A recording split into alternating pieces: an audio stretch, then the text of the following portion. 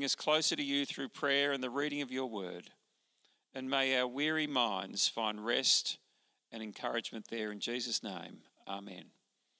Well, Katie Smith from our 5 o'clock congregation is now going to come and read the Bible for us. Thanks, Katie.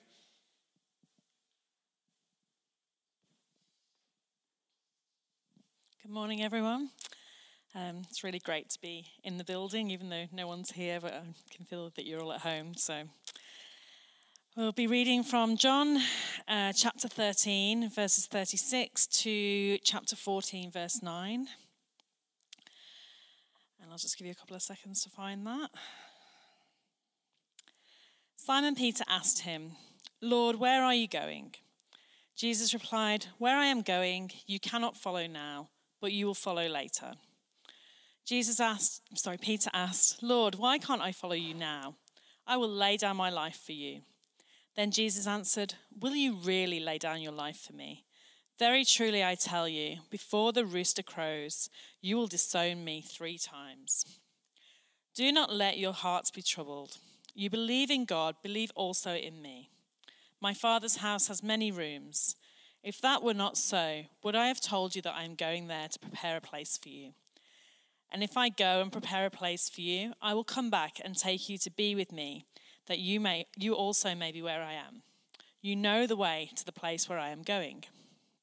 Thomas said to him, "Lord, we don't know where you are going, so how can we know the way?" Jesus answered, "I am the way and the truth and the life. No one comes to the Father except through me. If you really know me, you will know my Father as well. From now on, you do know him and have seen him." Peter said, "Lord, show us the Father, and that will be enough for us." Jesus answered, "Don't you know me, Philip, even after I have been among you for such a long time?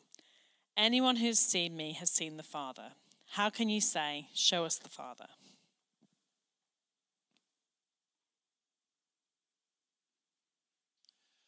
Let me welcome our guest speaker for the second week of this series, The Jesus I Never Knew. And his name is Dr. John Dixon. John is both an Anglican minister, he is an author, writer, speaker, academic, and he's written numerous books on particularly the topic of history as it intersects with the Christian faith, as well as the person of Jesus and the scriptures. And one of his books is, of the many he's written, The Doubter's Guide to Jesus. And so he's very well learned, but also he's personally a follower of the Lord Jesus. And in your homes, why don't you welcome John along to speak to us today. Thank you, John.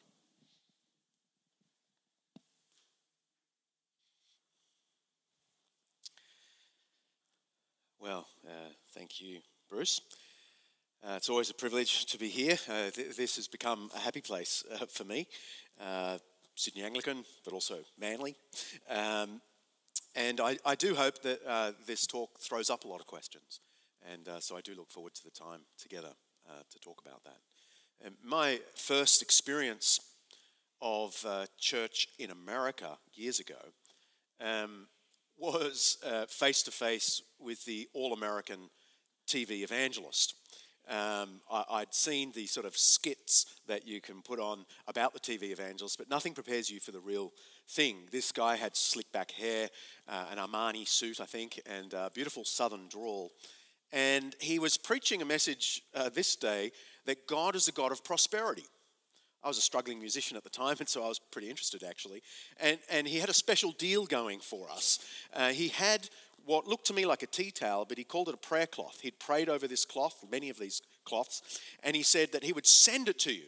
And the thing was, you could put it in your pantry. You'd always have the food that you need. Put it in your garage. You'd end up with the cars that you need. Put it in your house, and you'd end up with the house of your dreams. And he said, I kid you not, this is free of charge with every $1,000 donation to the church. And people obviously bought it. And he proved that the magic worked by showing us a little documentary of his own car collection and home, which were many and massive. And he was convinced God is a God of prosperity. And he had the prosperous life to prove it. But contrast that impression of God with one of a woman I met just 2 weeks after being in America in a little country town, Coolah, in New South Wales, in the pub. The local church had asked me to give a talk in the pub about the love of God. And so I did, and it seemed to be going pretty well until I heard a woman at the very back yell out mid-talk, how can you say God loves us when he takes people from our lives?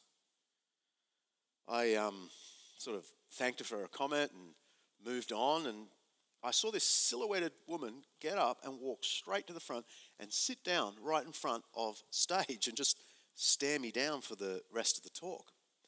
Now, afterwards, I couldn't avoid her, and I sat down. She was actually lovely, but she had just recently lost close family members in a terrible train car collision. And she said, look, God is punishing me.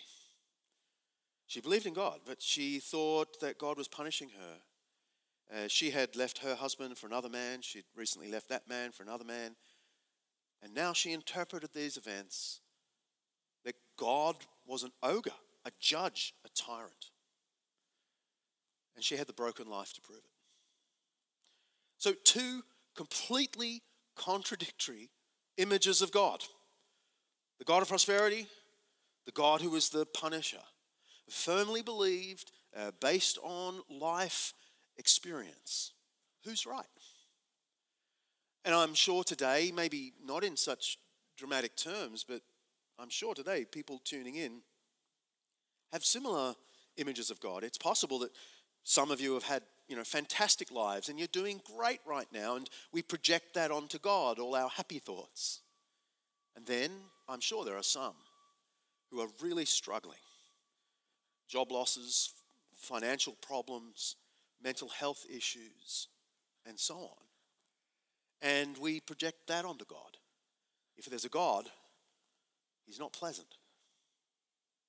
It raises the possibility you often hear that God in the end really is just a projection of our own preferences, of our own psychology. I mean, that was certainly Sigmund Freud's argument, that God is a projection of our infantile longings. We want a great big daddy in the sky, and we project that and invent God. He sounded very sophisticated when he said it, but it's a very old idea.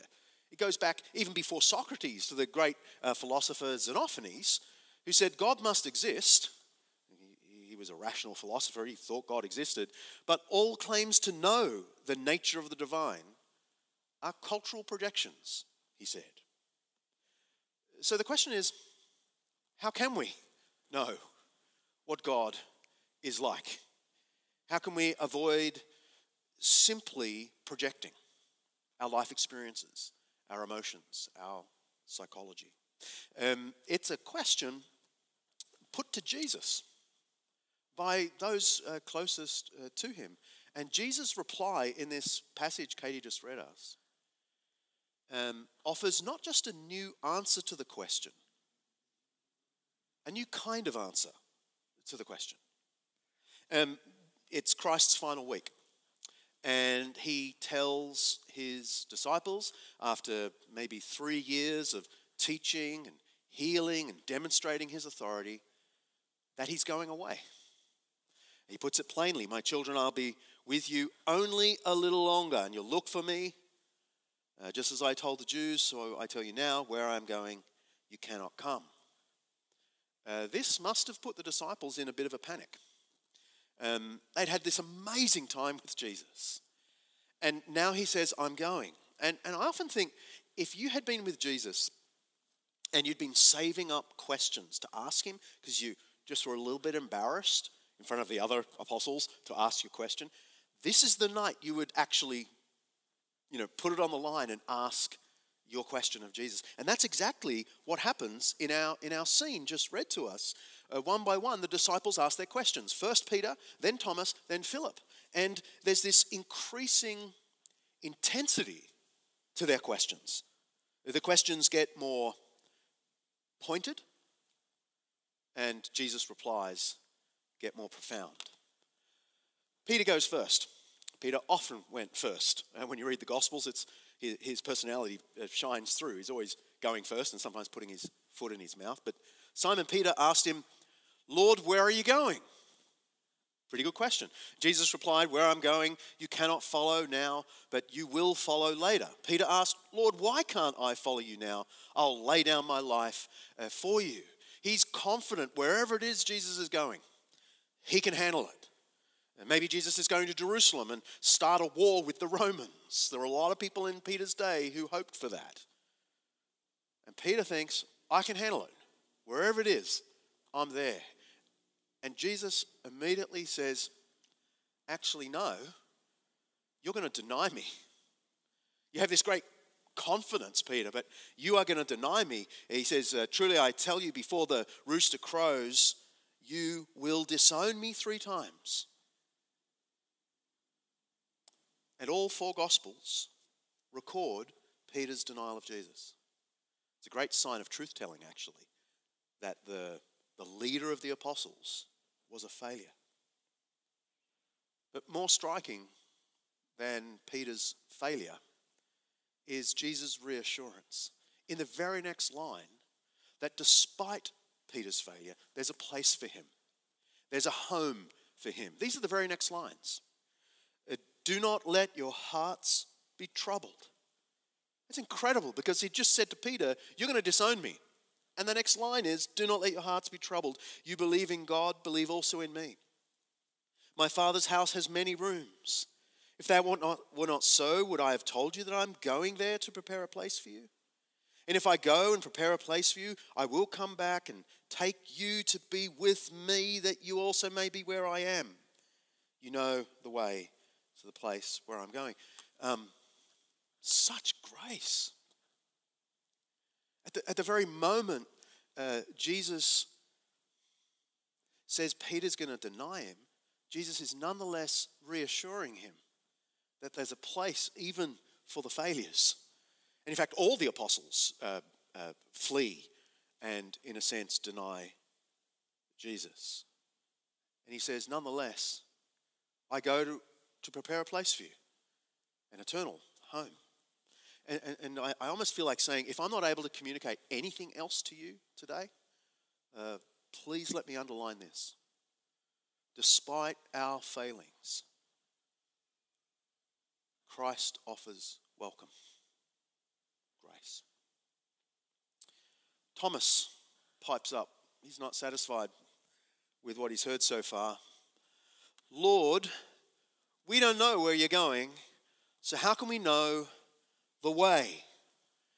He wants to know the way to this Father's home, the way to this Father. And Jesus' reply is enigmatic, to say the least, actually. I often feel that Christians who are so used to what Jesus says next miss how bizarre it must have been. Jesus answered, I am the way and the truth and the life. No one comes to the Father except through me. Thomas says, what's the way? And Jesus says, I am the way. Now, just to illustrate how bizarre this is, imagine you asked me, John, what is the way to the little country town of Kula? And I said, I am the way to Kula. You'd pause and go, what? How can you be the way? And the same is true here. How can Jesus be the way to the Father? Jesus is claiming not just to point the way to the Father, not just teach the truth about God, not just offer the life of God. Jesus claims to be those things, to be the way, to be the truth, to be the life. He embodies the way, the truth, and the life of God. And this is one of those moments that are uncomfortable, especially for people who are used to only thinking of Jesus as a good teacher. He said, love your enemies, and he said also the lovely things. And then you come across a statement like this and you think, oh my goodness, was he really a good teacher? The good teacher didn't just teach about love, he actually said extraordinary things like this, that he is the way, the truth, and the life. And then it gets worse, or better, depending on your perspective. Philip chimes in with the most dramatic of the requests. He doesn't want to just know the way to God. He asks to see God. Lord, show us the Father, and that will be enough for us. You can almost hear the desperation in his tone. That's all I want to know. I want to see the Father. I want to see God. Now, I have no idea what Philip was expecting Jesus to do at that point. He was a Jew, so he knew you couldn't actually see God. God was eternal and so on. I'm pretty sure he didn't expect the reply that he got. Jesus answered, "Don't you know me, Philip, even after I've been among you such a long time? Anyone who has seen me has seen the Father. How can you say, 'Show us the Father'?" I honestly regard this as the most extraordinary statement in all sacred literature. You won't find anything like this anywhere in the Hindu scriptures, the Buddhist scriptures, the Islamic scriptures. In Christ alone, it is said, you can see God personally, in the flesh, in Jesus Christ. Jesus identifies himself as God. If you have seen me, you have seen the Father. And people sometimes get around this, or try to anyway, by saying, oh, no, Jesus never really thought of himself as God. That was a later invention. You know, the original Jesus, he was just a beautiful teacher, maybe a healer, and those naughty Christians, decades or centuries later, invented the idea of him being God. The most popular rendition of this story comes from Dan Brown's The Da Vinci Code. You may remember that. 80 million copies of that book were sold. So I'm guaranteed some of you have read it. And in the book, he claims that it was Emperor Constantine, 300 years after Jesus, who elevated Jesus from mere teacher to divine status. He called a council of Nicaea and convinced everyone now to start calling Jesus God. It's a cool story. It's also nuts, because we have evidence that predates Constantine by centuries. I mean, a century before Emperor Constantine, we have an inscription on the ground in Israel declaring Jesus to be God in the earliest church yet found. There's the inscription. And a century before this even, we have a letter from the Roman governor Pliny the Younger to the Emperor Trajan, both of them non-Christians, in which Pliny says this about the Christians. It was all the more necessary to extract the truth about Christianity by torture from 2 slave women whom they called deaconesses. The sum total of their guilt or error amounted to no more than this. They met regularly before dawn on a determined day and sang antiphonally, in turns, a hymn to Christ as God.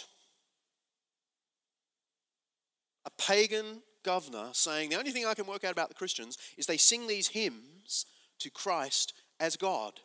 This is 200 years before Constantine. And the cool thing is, we know the kinds of hymns Christians sang to Christ as God, because a couple of them are in our New Testament. From the middle of the 1st century, here's Philippians 2.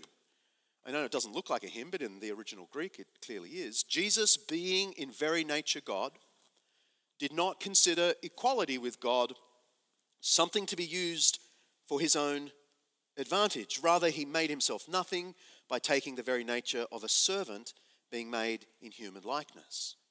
I'm going to reflect on this passage next week and talk about the idea of Christ as servant, but it starts with Jesus being in very nature God.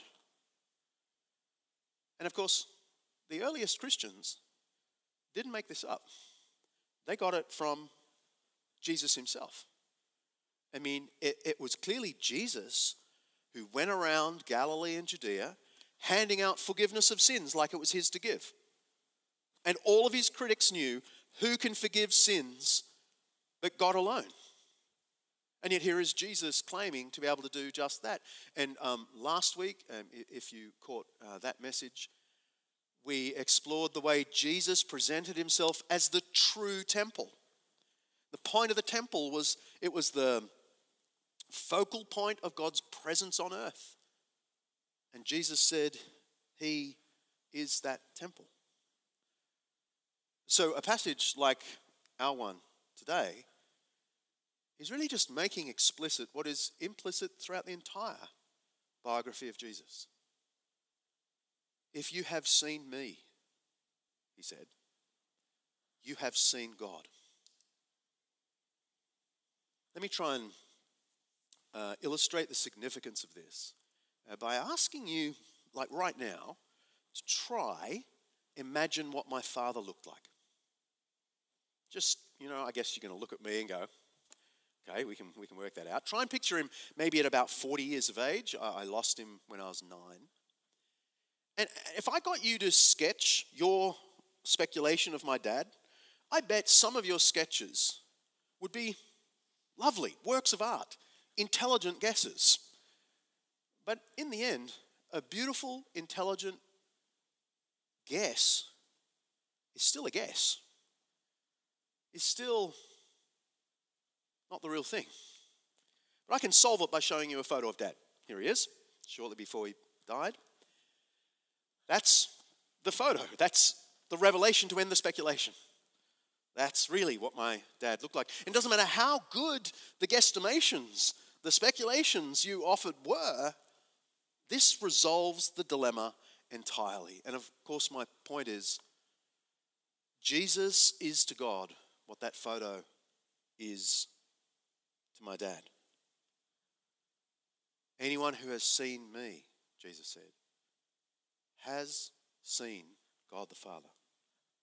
Through his life, teachings, healings, death, resurrection, we get front row seats to the divine.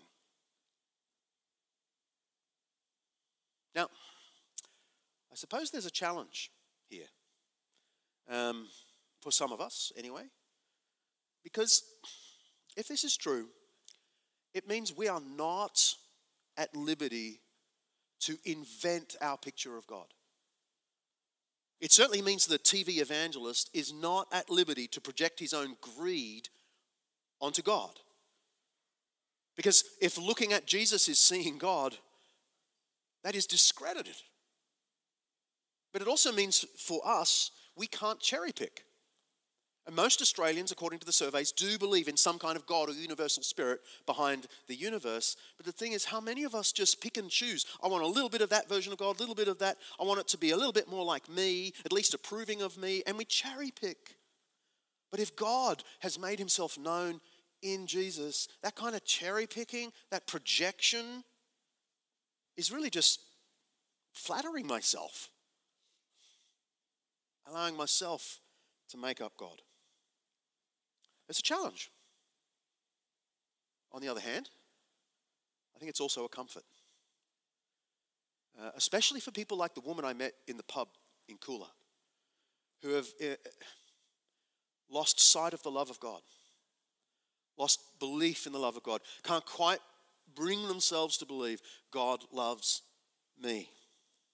I love that in this very passage where Jesus makes explicit that he embodies God, he also extends wonderful grace, favor, forgiveness to Peter and the other apostles who are failures.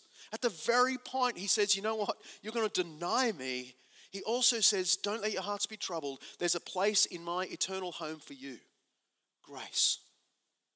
And of course, the very next day, after this conversation took place, Jesus would end up on a cross, dying for all our failures and rising again so that we might all have a home with God. Whatever else our sorrows mean, they can't mean God doesn't love us. The cross is the photo of God. And all of this has come home to me pretty powerfully in recent days. I've told you before about the group of mates that all became Christians together when we were 15. And my best mate, Ben, who I've known for 40 plus years, 2 years ago, almost to the day actually, got a terrible cancer diagnosis. They stopped treatment in January this year and said there's nothing more they can do. The government very kindly repatriated him from London back to Sydney, where for the last 5 or 6 months he's lived with us in my home. There he is, receiving palliative care. And it has been incredible to watch my best knockabout mate from Mossman days face death with such clarity about who God is in Jesus, and such confidence in the welcome that he was about to experience. He died last month, right here in this room, our lounge room. The last week was full of singing hymns, his favourite hymns, and his favourite Bible readings, including this one. He passed away very peacefully, with wonderful clarity. But just a few weeks before he died, extraordinarily, we were able to launch his new book. And he'd written this book over the last 2 years. And we put on a wonderful event at St Andrews Roseville. And I got to interview him. The book is called 7 Reasons to Reconsider Christianity. And so I asked him the obvious question. And I want to leave you with his reply to one of my questions. So Ben, just one last question. I guess the obvious question to put to you, faced with what you face, is: has what you're going through, particularly in these really hard days, caused you to reconsider Christianity yourself? Have I reconsidered Christianity for myself? Yes and no. First of all, no, I've had such a strong faith growing up. You and I have been tremendously privileged to be under the teaching of Glenn Davies and many others, Moore College, Glenda Weldon, this church, churches associated with it, that it should be of no surprise to you that I haven't had to reconsider my faith. It's blindingly obvious to me. It's so true. It's so factual. It's so feasible. And like Glenn said at the beginning, I can't understand why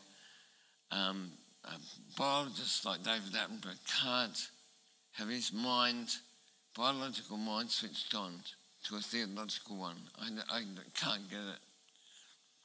But having said that, it's also caused me to rethink, to reconsider, because you are facing eternity.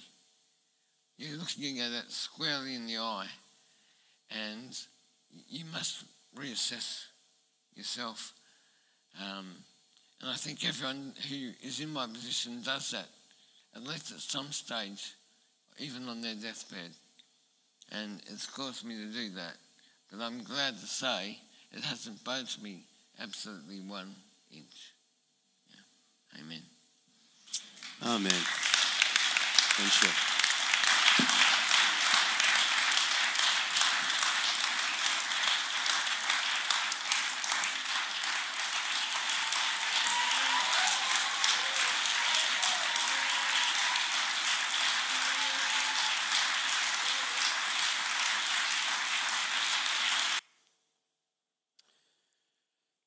Well, I know Ben would want me to say, there is a challenge here.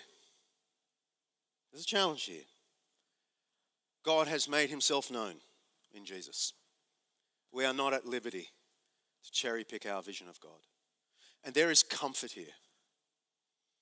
God has shown us his heart, his willingness to serve us, to die for us, to welcome us into his eternal home.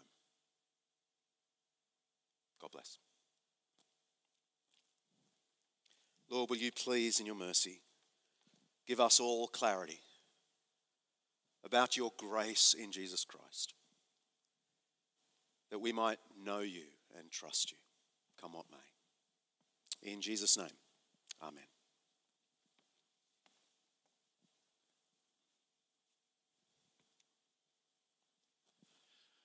Let's just take a breath, John. I know that was very personal, and thank you for sharing. Such a powerful story, and it really brings home the reality of what we're talking about today, that God has made himself known. And so I just want to say thank you, and if you're there listening, thinking, is God real? We just want to encourage you to open up the pages of the Gospels and read, because you can find confidence, the God who has visited this world. Now, we're going to just transition from that thought to open up question and answer, and the number is there on the screen. If you've got any questions, do text them in. As I said, we might not be able to get through them all. We will try and respond during the week if we don't get to yours. But if I can do a transition, if we've got a question that's coming up, I'm just looking to the tech guys. We've got one here. Here's a question that's come in. How confident can we be that Jesus made the claims that he did in the Gospels? And so we've read these claims. Can we actually be confident that they're true, that Jesus actually said them? Yeah, we really can. I mean, just historically, it's overwhelmingly the case that our earliest sources and multiple sources that haven't been copied from one another all make this same claim in different ways. So the opening of Mark's Gospel uses an Old Testament passage about God and applies it to Jesus, as you pointed out some months ago. And then in Mark and Luke, he's handing out forgiveness of sins like it's his to give. And then in John, you've got all sorts of ways in which Jesus did it. You've got in Paul's letters the same claim that Jesus is God. So it gets to the point where when so many different sources not copied from one another, so early to the events themselves, all make the same claim. If you're unwilling to say, well, Jesus must have made the claim, it's arbitrary skepticism now. Because if this were invented, it were invented immediately. So why not by Jesus himself, by numerous people at the same time? So it just becomes, to my mind, arbitrary skepticism to resist the conclusion that Jesus really claimed this, and we just have to deal with it. You know, he either was crazy or something else. Okay, which we believe he was actually God. Sure. Absolutely. Next question. Why is mainstream Jewish thought not convinced by the argument that Jesus is the Messiah? Who are they waiting for? Well, within Orthodox Judaism today, they are waiting for an earthly ruler who will sort of bring the nations into submission, establishing Israel as the superpower. Okay? So it's like an international king they're waiting for. And Jesus looked more like a servant, more like a loser. Yeah? And those Jews that didn't believe he rose again just thought the whole thing was rubbish. But the thing we've got to remember is all the first Christians, including all the writers of the New Testament, were Jews who were convinced that he was the Messiah, that the Messiah turned out to be God himself in the flesh. Okay. I'm going to ask one more question. People listening today who would say, look, I'm not sure if I'm a Christian or not, but I'd like to find out more. I've got a curiosity, a hunch that this could be real. What would you say to them in terms of next steps? Well, you mentioned it a moment ago. Read a gospel.